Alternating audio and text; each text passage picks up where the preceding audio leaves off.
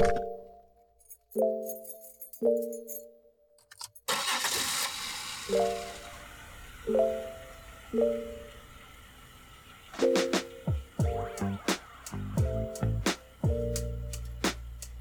turn. Oh shit. Hello and welcome to a special edition bonus episode. This is Ramble on the Road, and I'm your host, Jeff Nesbitt. On this special episode, we are joined by Mr. Jeffrey James Hilton, always a crowd favorite. We are happy to have him. We recorded this a couple weeks ago, and it's really good. I like the way it turned out. Happy birthday to Jeff, because this is going to come out on his birthday. I apologize for the rattles. I'm in my wife's car, and it's rattly. The paper you're about to hear tells a story that is all too familiar about a Hollywood writer who accomplishes his dream, and he makes it in Hollywood, and he gets jobs on television shows writing, and he makes a bunch of money, and he ends up falling into heroin addiction. He needs it for creativity and all the other excuses he comes up with, of which there are many, and it ends up really wrecking his life. I use this book as a vehicle to explain the process of addiction through something called allostasis, and then to go on to explain another way of using drugs, which is called instrumentalization. And I know what you're thinking, instrumentalization, why not just instrumentation? And I went back and forth on that the whole time I was writing this paper. I remember that clearly. And I don't remember why I ended up settling on the more complicated and weirder sounding word, but I did. So you'll enjoy that throughout the entire paper. And it's annoying, but you're gonna have to just deal with it like I do. So instrumentalization is where you take a drug and you figure out exactly what is good about it, what it can do for you, and what is bad about it, what the consequences of use will be. And then you decide, okay, that's a tool and it's only used for these specific purposes. And then you stick to that. And you figure out what the abuse potential is and the addiction potential so that you can regulate your use in order to stay below any kind of threshold for dependence formation. And it's a very smart way to use your chemicals. It's really the only smart way to use your chemicals. So I described that, and while I'm reading it, I can just picture the person I was at this time, and I was self-medicating for my ADHD, and I was depressed, and I was lonely, and I was, drinking alcohol on occasion, using just really whatever I could get my hands on and whatever I could afford and use safely that wasn't gonna mess up my life. Because I wasn't about to go just become a loser and lose everything that I had worked so hard to accomplish. And the chemicals were helping me to do that. But I had so much guilt and I had so much shame and just embarrassment and low self-worth. And I feel it when I'm reading this, and it makes me sad because it didn't have to be like that. I used a very clinical and analytical understanding of drugs and their effects on the body and the mind to understand my own life and to make sense of it in a way that didn't lead me to project a future that was very unpleasant for me. Like, I didn't like the traditional narrative that if you're a drug user, you're doomed to die in a gutter somewhere or be at a trap house, whatever your equivalent doom scenario is for your drug culture. I really wanted to believe that I could continue to use them as tools in a way that was healthy enough. Granted, it doesn't always feel healthy, and there were a lot of times when I did worry that I was gonna slip into unhealthy patterns, and I'm sure I did at times. I know I did at times, especially when opiates got in the mix. But I'm going down a bunny trail, so I'm just gonna let you get to the show. In addition to the paper on drug instrumentalization / permanent midnight, you can also look forward to these topics because me and Jeff just kind of go in after the paper wraps up. We talk about it a little bit, and then we hit several other topics pretty hard, go pretty in depth. So happy birthday to Jeff. But we're going to talk about Jeff's romantic life, strange cultural practices of the Pacific Northwest. Oh my God. Sorry. Making a turn. Turn off this road. People just think they can just do whatever they want, like they own the place. Left turn. Fuck you. What else we got here? The secrets of imitation crab, wild-like fish, and other interesting seafood conspiracies. Coming straight from a fisherman. Ooh, here's a good one. Sugar, the other white drug. We cover how are pancakes breakfast food, the surprising benefits of prayer. We talk about life-changing events and some of the dangers facing women today. So yeah, it's a full podcast. You're in for it. So get ready to enjoy. And if you see Jeff Hilton today, go wish him a happy birthday and tell him his pecs look good. All right, guys, enjoy the episode. Don't forget to check out ramblebytheriver.com to find all the episodes from the show. And as always, the free episodes come out on Apple Podcasts, Spotify, and on the website. Thank you guys so much for being a Patreon and supporting the show. I really love making these Patreon episodes. They're my favorite. So you guys are my favorite. All right, without further ado, enjoy the show, guys. I love you. I'll talk to you soon. Pot of gold.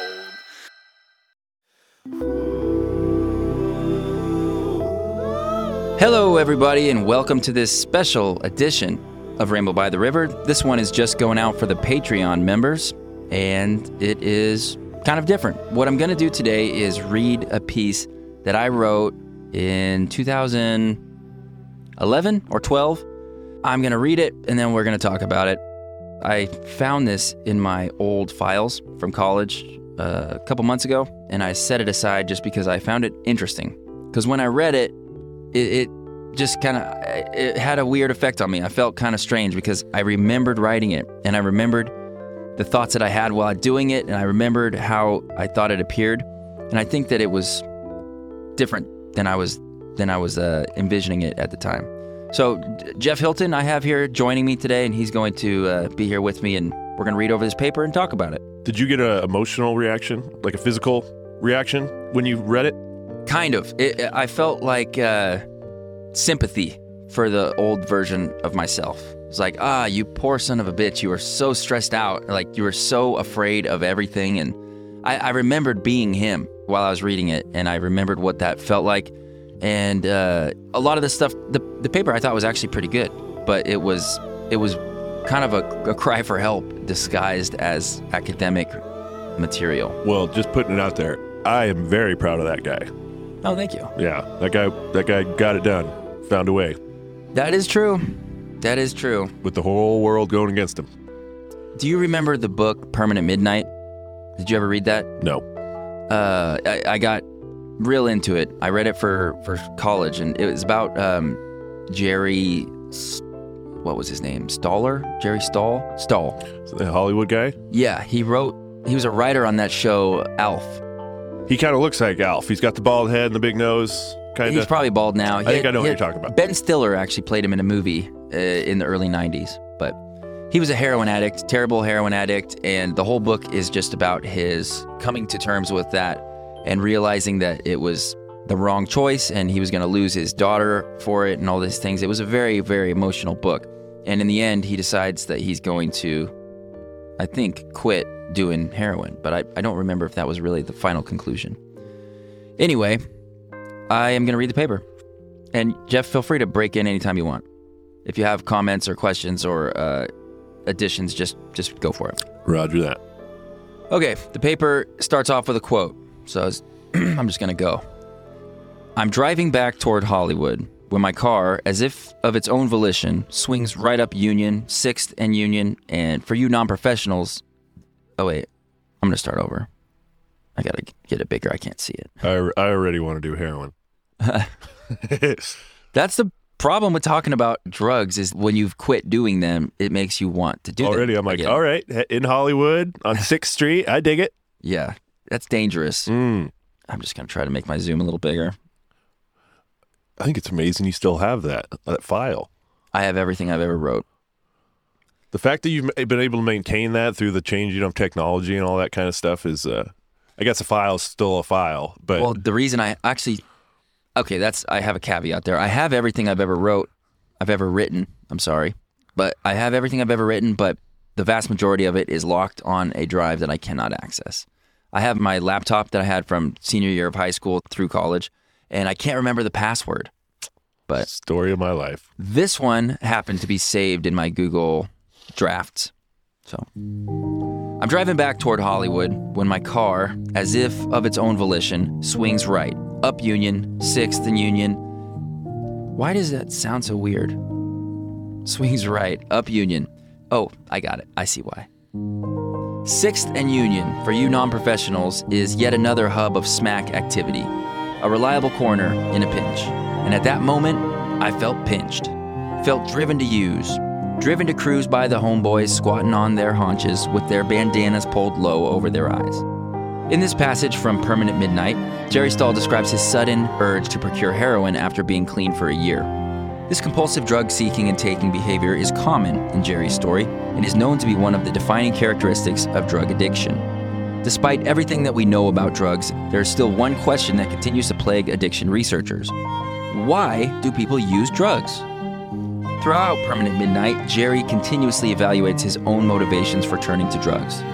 Often he acknowledges his current circumstances, such as working on the set of ALF, and explains his need to be high in order to endure them, while at other times he suggests that the events of his past, such as the untimely death of his father, may be driving his use at a deeper level. Motivation is the result of a complex interaction among a wide range of factors. Personality, conditioning, environment, culture, social influence, cognition, survival instincts, and multiple types of memory all seem to play a role in motivating behaviors. The formation of drug addiction follows a somewhat predictable course, characterized by a repeated cycle of stages. Those stages are preoccupation or anticipation, intoxication or binge, withdrawal, and relapse. This is from a Koob and Moll paper in 2001. Not all who use drugs go on to become addicted. In fact, most do not. While some continue to use drugs at increasingly high levels and do become addicted, many find ways to manage or end their drug intake and go on to lead healthy and productive lives. I'm sorry, is this from Jerry or is this from you? This is from me. Okay. So the quote ended with the homeboys on the haunches pulling their bandanas over their eyes. This is just me. And so this is an academic paper. So if there are things that sound like bullshit, sure, speak up because they need to not be bullshit. Everything in here has to be cited and referenced and everything. So it needs to actually be real. Not all who use drugs go on to become addicted. In fact, most do not. While some continue to use drugs at increasingly productive lives. This divergence is illustrated in Permanent Midnight when Jerry says, "All the older guys I admired took vast quantities of drugs. Of course, I can't name any of them now. They've all gone on to take their true place as captains of industry, stalwart and substantial Republicans, whom it would not be cricket to expose as youthful flame brains." That's a quote. Why are some able to curtail their drug use to facilitate a healthy lifestyle, while people like Jerry are doomed to fall victim to addiction? Understanding what drives a person to use drugs for the first time and what motivates them to keep using is important to help us learn how a habit becomes an addiction and what factors make the transition more likely. Despite the large body of research on drug addiction, little has been reported regarding non-addicted forms of drug use. For example, those who continue to use drugs occasionally for years but do not become addicted, a group that in fact represents the majority of drug users. A national survey conducted by the Substance Abuse and Mental Health Services Administration in 2005 showed that of all the people classified as current alcohol drinkers, only 14.9% met the criteria for addiction. Furthermore, among the 20.4 million current users of illicit drugs, only 34.3% were estimated to qualify as addicts. Although there has been some limited success in treating drug addiction, the most effective strategy is prevention. The adaptations within the drug-addicted brain are reported to cause alterations in mood, motivation, memory, emotional regulation, and overall cognitive function. That's from Koob and Creek, 2007. These effects make treatment difficult, are usually long-lasting if not irreversible, and place the addict at a high potential for relapse. It was proposed by Muller and Schumann in 2011 that non-addicted drug use is a normal, possibly even adaptive behavior, and that addiction is not the inevitable result, but instead represents a shift towards pathological brain functioning. Drug instrumentation theory represents a framework for understanding drug use as advantageous behavior that allows a user to alter his or her mental state in order to facilitate the accomplishment of non-drug related goals. That's important. The instrumentalization of a drug is a two-step process. Step one is the seeking and taking of that drug to change the current mental state into a previously learned state, which then facilitates step two, better performance of other previously established behaviors and better goal achievement. Mental states or modes of action guide subjective perception, memory retrieval, and autonomic and behavioral responses. These mental states are regulated by the action of the modulatory neurotransmitter systems, such as dopaminergic and serotonergic and acetylcholinergic, and the noradrenergic, which can all be manipulated by the administration of psychoactive drugs. For every situation that requires a specific behavior in order to achieve a goal, there is a similar mental state that allows that person to most effectively perform this behavior with respect to the outcome. Psychoactive drugs can be used to facilitate a shift from a current mental state to one that is more likely to lead to an effective goal management. Amen. Thank you.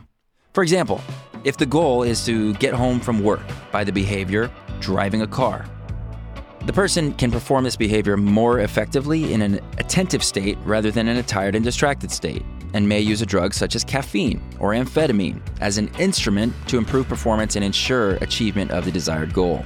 Although drug use through instrumentation is also reinforcing, it differs from addiction in that the decision to take the drug is motivated by explicit, goal-oriented cognition and not by compulsive reward seeking or by the desire to relieve symptoms of withdrawal.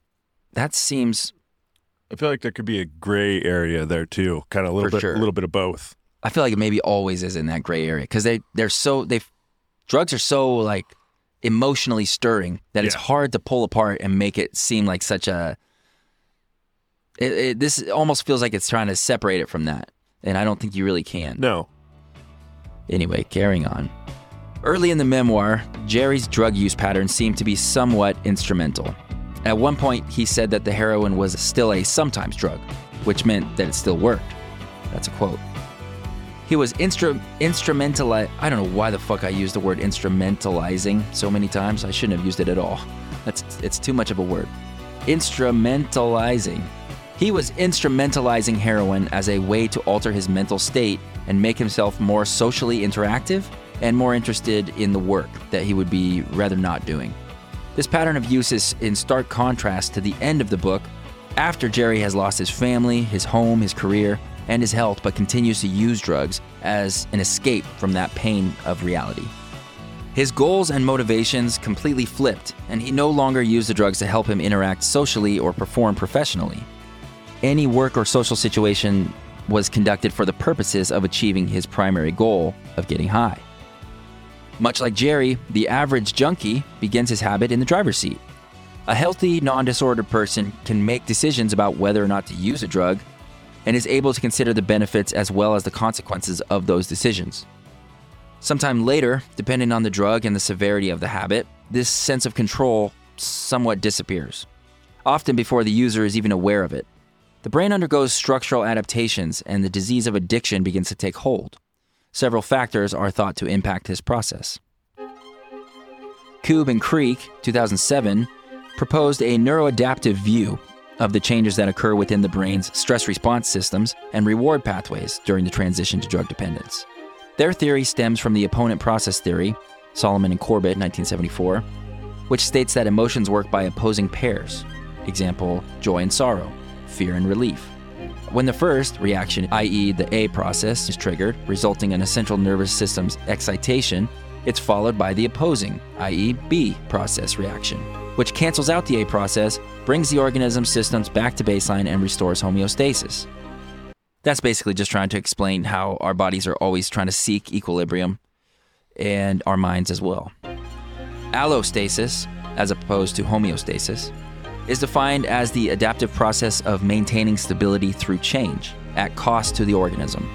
This occurs when an organism must vary all of the parameters of its physiological systems in order to match them appropriately with the chronic demands and establish a new set point that is not within the standard homeostatic range. As it applies to addiction, allostasis maintains reward function stability through changes in reward and stress system neurocircuitry. When a person takes a drug for the first time, they show a positive hedonic response, or a high. That's the A process. And a subsequent minor negative hedonic response, or acute withdrawal. That's the B process. So a way to understand that is like, let's say you really like candy. You eat a piece of chocolate, you get that initial bump in dopamine, and then it's followed shortly after by a slight drop in dopamine. And that is just to reset your homeostatic measures. Okay, so yeah, when a person takes a drug for the first time, they show a positive hedonic response, or a high, and a subsequent minor negative hedonic response, or acute withdrawal, the B process, each producing increased and decreased activity of reward-related neurotransmitters, respectively. The brain's stress response circuits have been shown to temporarily activate during the B process response as systems return to homeostatic levels. However, if additional administrations of the drug are repeatedly used to retain or prolong the A process and limit the B process, the organism will adapt to these new demands and transition to an allostatic reward state, in which reward threshold is increased and affective baseline falls. Under this new allostatic state, the B process is never allowed to return to the original homeostatic level from before drug taking, and the set point continues to fall further from the homeostatic range until cessation of drug taking occurs and withdrawal ensues. Stress circuits that are involved in this process, for example, the hypothalamic pituitary adrenal axis, or HPA, corticotropin releasing factor, CNS, becomes chronically dysregulated, leaving the organism in a persistently stressed state. Following acute withdrawal, systems have not yet been restored to their proper operating range, and the organism experiences a state referred to as protracted abstinence. It's from Koob and Creek, 2007, during which they may experience depression, anxiety, anhedonia, sleep disturbances, cognitive deficits, and persistent drug cravings. This can last days, months, or even years, and is likely to be one of the main contributing factors to relapse. Considering the work of Muller and Schumann, 2011, and Koob and Creek, 2007, with strict self-regulation, it is theoretically possible to use a drug in a manner that does not cause immediate harm to the user. Okay, this is where I started getting justifying. Yes, I'm trying to make my life make sense with this paragraph. So, with strict self-regulation, it is theoretically possible to use a drug in a manner that does not cause immediate harm to the user. Within the framework of instrumentation, each drug has a unique set of beneficial uses as well as a set of consequences associated with improper use. For example, psychostimulant drugs like cocaine and amphetamine are very useful for improving cognitive function, as you can see by me writing this paper. Just kidding, I didn't put that part. For improving cognitive function, increasing alertness, combating fatigue, and improving mood at low to moderate doses. But when administered at high doses, psychostimulants produce a brief euphoric effect followed by a state of hyperarousal, restlessness, anxiety, decline in cognitive abilities, and can even cause delusions and hallucinations. So, if a psychostimulant drug is instrumentalized for its positive effect on mental state, and the organism's homeostatic systems are allowed to return to baseline before additional administrations, stress circuits should remain properly regulated and addiction should not occur. However, if the drug is administered at excessively high doses or too frequently, there will be a resulting tolerance to the positive effects, which will likely lead to an escalation in consumption and a shift to an allostatic state and eventual addiction. This pattern is common to all drugs of abuse, although the specific mechanisms and neurotransmitters involved may vary. In light of these studies, it is not difficult to see why Jerry fell so deep into his addiction. Muller and Schumann, 2011, suggest that healthy drug instrumentalization requires that people limit their drug intake by systematic evaluation of their personal instrumentalization pattern. This is consistent with the assumption that overuse leads to allostasis. Aside from the fact that this suggestion places too much faith in people's ability to objectively evaluate their own behavior in terms of immediate and long-term rewards and consequences, it also assumes a high degree of self-control, which is not something that people in withdrawal are known for. Jerry never seemed to give much thought to the idea of being a healthy drug user. Granted, he liked to get loaded and go for a jog, but he never showed any signs of trying to maintain his habit in moderation. Even when he did not seem to be using the drugs for instrumental purposes, like making it easier to write, he always made sure to get as high as he could. This exaggerated instrumentation is likely to have been a major contributing factor in his development of addiction. As consumption is increased in both frequency and dose, the capacity of a drug for instrumentalization is eventually exceeded, and no further improvement of the behavior can be achieved. If this pattern of use is maintained, the toxic effects of the drug begin to damage the organism, and addiction is the likely result. Personality, experience, and emotion all play into motivation. It was evident that Jerry was coping with some pretty serious emotional trauma, i.e. the death of his dog and his father, when he began using drugs in his youth.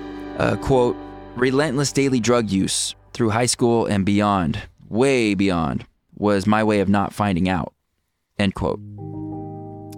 Another quote, the whole point of drugs is to keep you from thinking. The dead stay buried, along with all their ugly artifacts, end quote. He also seemed to be dealing with a strong sense of self-hatred, and he used drugs to escape from that, while at the same time reinforcing it. A quote, I kept getting high to kill my shame at the fact that I kept getting high, end quote. Ooh, that's poignant. I like that one. Quote, forget about being cool. Forget about being underground. It was a way of staying ashamed, end quote. Abuse at a young age likely altered his emotional and psychological development and laid the foundation for the addiction that would develop in the years to come. Jerry's biggest push towards addiction was his job as a television writer, which both inflated his self-loathing and his bank account. One thing that keeps most addicts from abusing the drug to the extremes that Jerry did is the fact that they can't afford it. Quote, meanwhile, my habit, fueled by the astronomical sums I was hauling home each week, had launched me into nonstop shooter status, end quote. Jerry's perceived need for continuous emotional blunting, paired with his unlimited access to drugs, led him into an extreme spiral of addiction. Although it is theoretically possible to use drugs in a non-addictive way, the road to addiction is a slippery slope. The wide variation in personality, experiences, and genetics make it difficult to say who is capable of maintaining a habit of drug instrumentalization and who is not. Based on the information gained from these articles, Permanent Midnight, and related research, it appears that people use drugs for a wide variety of reasons, some unknown even to the user. Future research should investigate the ability of the person to make a systematic evaluation of his or her personal instrumentation pattern, since these evaluations are considered to be prerequisite to proper instrumentalization. It is important to know what conditions make accurate evaluations more or less likely, and whether or not a person in early stages of addiction is able to make these evaluations at all. If we do more to understand the progression from first-time user to full-blown addict, we may be able to develop new therapy techniques to treat those suffering from addiction, or perhaps even prevent addiction from becoming established in the first place. And then it's my works cited. So if you made it through that, thank you. I appreciate it. It was a lot. But yeah, I think that's super interesting that I wrote that. And now when I look at some of those things, I can feel emotions tied to some of these sections where I was literally just trying to make my life make sense to me. Mm-hmm. Did you relate to any of that? Yeah, quite a bit. I'm just curious, what'd you get on the paper? Oh, I got an A. Oh. Yeah, there was a lot there. So the things I took away from this is, first of all, I agree with everything I said in here. I think that I was right about instrumentation and being like drugs. I've said it on this podcast many times. Drugs are tools. Like you can take a hammer and you can use it to build a house, or you can use it to bash your neighbor's head in. Mm-hmm. And drugs are the same way. You can use them to get you through the day, or you can use them to block out the world. I mean, it's usually one or the other, but it doesn't have to be. I don't know. What did you think? I'll be honest. I kind of blocked myself off a little bit emotionally because some of that stuff was hitting a little too close to home. I didn't want to reflect on my drug use at this period of time. So I kind of I tried thinking outside of myself, and that was hard to do. Well, you knew me at this time. You knew me in these years. Doesn't it seem like I was trying to make an academic argument for just choosing to live my life the way I'm going to live my life? Like, I was using drugs at this time for everything. Mm-hmm. I was using them to get through school. I was using them to get through social activities. I was always using drugs for something. But I also really, it caused me a great deal of stress, and I hated myself for it. Like, I felt horrible about who I was as a person. I felt like I was tricking the world into thinking I was a normal, good person, but I'm actually a piece of shit drug user who's hiding that from everybody. Do you think just the fact that you're using drug, like at the time, made you a piece of shit? That's what I felt. Because you weren't like doing anything that was piece of shit worthy. Not horrible things. No. I mean, maybe little things, but I mean, overall, no, right. Not that bad. Not anything that sober people don't do. Yeah. It was just, I think yeah, I don't know. I just want to go back in time and give him a hug. He's like, dude, everything's fine. Chill the fuck out. Yeah, take your drugs and enjoy them. You're going to be fine. Quit thinking your world's about to collapse. I just felt like everything was about to crash down around me all the time. Maybe if you didn't have that mindset, then you would have been a full-blown addict. Like Yeah. maybe that was the emotion that kept you regulated versus somebody who didn't, who wasn't thinking like that. Because I know, like, I'm at that stage now where I'm not like at that stage, but what I mean is like over the years I've done drugs. I haven't been sober for 10 years, and every time. All right, you freeloaders. That's all you get. That's the kind of stuff Somebody's I'm got to thinking pay the about. bills. If you want to hear the rest of this episode, go to ramblebytheriver.com, click the subscribe link at the top of the page, and that will take you to patreon.com/ramblebytheriver, where you can select a subscription tier and get listening. Somebody's got to pay the bills, and these Ramble on the Road episodes are for the Patreon subscribers. So I put out a little teaser, a little tidbit, just to get you interested, but if you want the whole shebang, you got to pay the price.